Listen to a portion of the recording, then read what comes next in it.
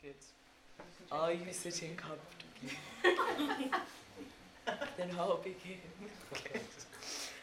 So today we're going to talk about Nehemiah. And one of the books in the Bible is called Nehemiah, and that's about Nehemiah. The clue's in the name.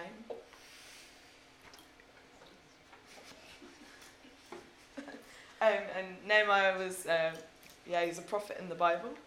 So if we go to our timeline, just so we can have a look at when he was around, based on the other based on the other people that we've been talking about. So we talked about Daniel, we talked about Esther, and Nehemiah is there after Esther. So he was a Jew in exile in Caesar, and he was a cupbearer to King Artaxerxes, the Persian emperor, who's the son of King Xerxes, who was Esther's husband. So, yeah, he was the cupbearer, which is a very important job, not to scale. So a cupbearer is the one that brings the king his cup of wine and tastes it a little bit to make sure that it's not poisoned. So it's obviously a very trustworthy position because, you could be the one that slips in the poison after you've tasted it. And a lot of the Jews had actually returned to Jerusalem about 100 years before, when God had moved King Cyrus's heart to let them go. So they'd gone back and they'd spent about 20 years fixing up their homes and building a new temple. So one day Nehemiah bumps into Hananiah, slightly confusing I know, one of the Jews that had recently come back from Jerusalem. And Nehemiah wants to know how it's all going in Jerusalem, so he asks him, and Hananiah is not particularly positive. He's like, oh, it's going terribly, it's terrible. The walls of Jerusalem are still completely destroyed. They're all broken down. All the gates are burnt. They're lying in the rubble. They're lying where they fell when the city was destroyed 150 years ago. And all the people in Jerusalem live in constant fear of being attacked by the people around them. Now Nehemiah is really distressed by this, and he immediately goes and prays about it. So he cries out to God for help. He confesses that as a people, the Jews, they've been totally unfaithful to God in the past, and that's the reason why they're languishing in exile and why Jerusalem is in ruins. But then he reminds God of the promise that God made to Moses, which was this. God said, "But if you return to me and keep my commandments and do them, though your outcasts are in the utmost parts of heaven, from there I will gather them and bring them to the place that I've chosen, to make my name dwell there." So that's when Nehemiah prays to God. So the next time he goes to serve the king and queen, the king notices something's up and asks him, "What's wrong?" "You're not your usual cheery self," he says. "I can tell you're not ill, so it must be sadness of heart." Now for a start, it's just not done to look sad in the presence of the king. It's a bit like Disneyland, where the workers at Disneyland have to look really happy all of the time, even if all of the rides have broken down and there's no ice cream. But Nehemiah is really afraid, actually, that he's going to lose his job over this, or even his life. The king could do that, as we've heard in the previous talks about the gruesome ends that some of the people have come to. So Nehemiah, when he's asked this by the king, he sends up an arrow prayer to God, and then he just goes for it. He says, "How can I not be sad when the city where my ancestors are buried is in ruins? But please, if I've found favour in your sight, send me to Jerusalem that I may rebuild it." Now, much to Nehemiah's surprise and shock and amazement, the king's response isn't off with his head, but "How long do you think you'll be away?" So Nehemiah asks for more in faith. And at the end of the conversation that Nehemiah's had with the king has given him letters of safe passage, permission to take wood from the king's royal forest for the building works, and a military escort, which is pretty amazing. Can I just say, I've just realised why you said not to scale earlier. Yeah, well done, well done. Wait, did you say? Sorry. Yeah, did you take No, I didn't. No. So that's pretty miraculous that the king's given him all of this stuff and a military escort to go back to Jerusalem. So off Nehemiah goes to Jerusalem, and after being there only 3 days, he goes out secretly at night to inspect the gates with some of the friends, and a singular donkey. Why that's mentioned in the Bible, I'm not sure, but there's a singular donkey present. And as reported, the walls are in a terrible state. There's rubble everywhere, the scorched gates are indeed lying on the ground, and at one point it's so bad, the rubble is piled so high that the donkey can't even find a way through. And so after Nehemiah's done this recce, he says to all of the people, you see the trouble we're in. Jerusalem lies in ruins, and the gates have been burned with fire. Come on, let's rebuild the walls of Jerusalem.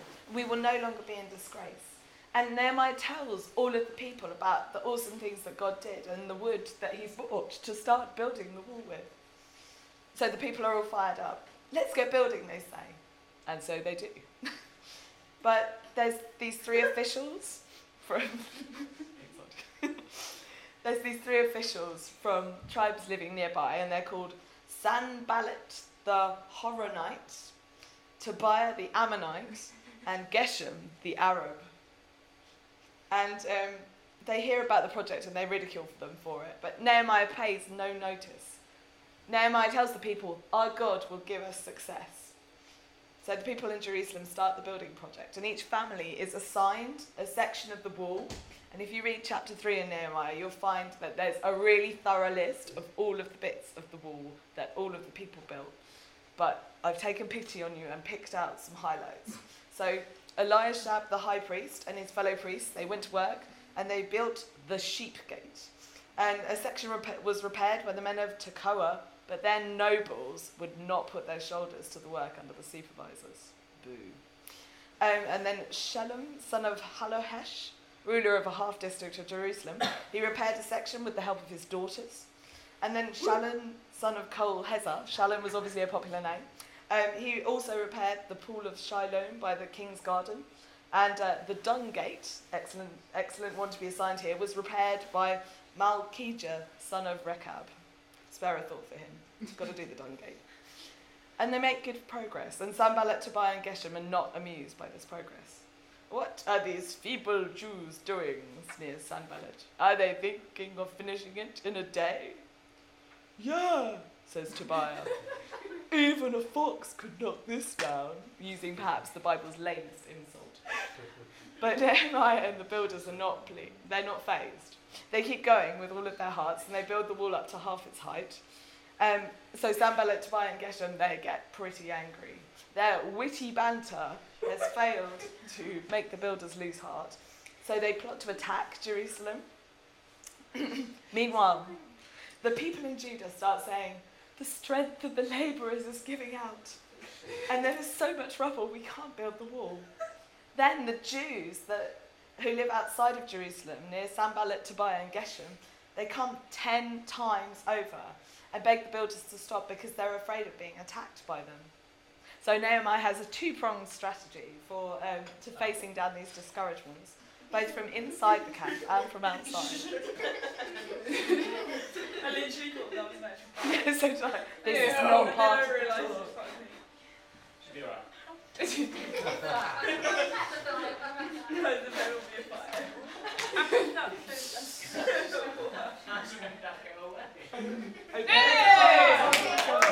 It's fine, it's fine. Just every time it comes up, I'll just do that for a bit. Yeah, okay. So yes, Nehemiah's two-pronged strategy. Thing one. First, he stations people in family groups in exposed places, armed with swords, spears, and shields. And secondly, he encourages the workers. He says to them, don't be afraid of them. Remember the Lord, who is great and awesome, and fight for your families, your sons and your daughters, your wives and your homes. And this really encourages them, and they get back to work. And from that point on, they never go anywhere without their weapons, and they even wear their clothes in bed so that they can leap to attack at a moment's notice. But it's not plain sailing all of the way. There was this time when Nehemiah found out the leaders were taxing the people heavily, lending them money, charging them interest, then seizing their people's property and making them become slaves if they couldn't pay. Having been freed from slavery in Babylon and Persia, they're now enslaving each other. Not a good strategy. So Nehemiah confronts the leaders, and they promise to pay back all the money give back the land they've seized, and release the people from slavery. There's also the time that Sanballat, Tobiah and Geshem hire a false prophet to try and trick Nehemiah into leaving the city, but he doesn't fall for it. But they do eventually finish the wall. Right. And they march around the walls, praising God in celebration. They go into the temple and they listen to the entire books of Moses being read to them. That's Genesis, Exodus, Leviticus, Numbers, and Deuteronomy. You thought this talk was long. That lasted 7 days. And to round it all off, they communally swear to keep all of the law, in fact, all of the aspects of the law. Now, what we've been hearing about all of these Old Testament for is actually, we've been thinking about how they point forward to Jesus and they're like foreshadowing Jesus coming in the future. And actually, Nehemiah, he's like a foretaste of Jesus in a couple of different ways. So, thing one, Daniel, who we heard about in a previous talk, who was around 100 to 150 years before this, he actually made a prophecy about how long it would be before Jerusalem got rebuilt. And unknowingly, I guess, Nehemiah is able to come and rebuild the walls of Jerusalem at exactly the same point that Daniel had prophesied. And in the same way, there were loads of prophecies about Jesus coming to earth, like in Isaiah and various places. So Jesus was a fulfillment of a prophecy as well. And, you know, just like Nehemiah was really distraught to hear about the state of Jerusalem, one of the key reasons that that Jesus came to earth to die for us was because God didn't want to leave us in the problems that we were in. He didn't want to leave us unprotected. He didn't want to leave us without a saviour. So that's another kind of analogy as well. And just like Nehemiah encourages the people to start building, you know, Jesus encourages us in our lives to start building the works that he's got prepared for us. And just like Nehemiah sorts out protection for the builders, you know, Jesus, he's, you know, God is our hiding place. He's the protector of us as well. And just like Nehemiah challenges their sin, you know, Jesus challenges our sin as well. And just like Nehemiah works alongside them, Jesus works with us through everything that we do. But, you know, Nehemiah wasn't Jesus. And all the spurring on, or Nehemiah setting a good example by not charging all of the people loads of taxes and all of that kind of thing, it wasn't enough. So Nehemiah goes back to the king in Susa, just like he's promised that he would do. And several years later, he comes back to find all of his hard work undone. The priests have given their arch enemy, Tobiah, a room in the temple that he can hang out in.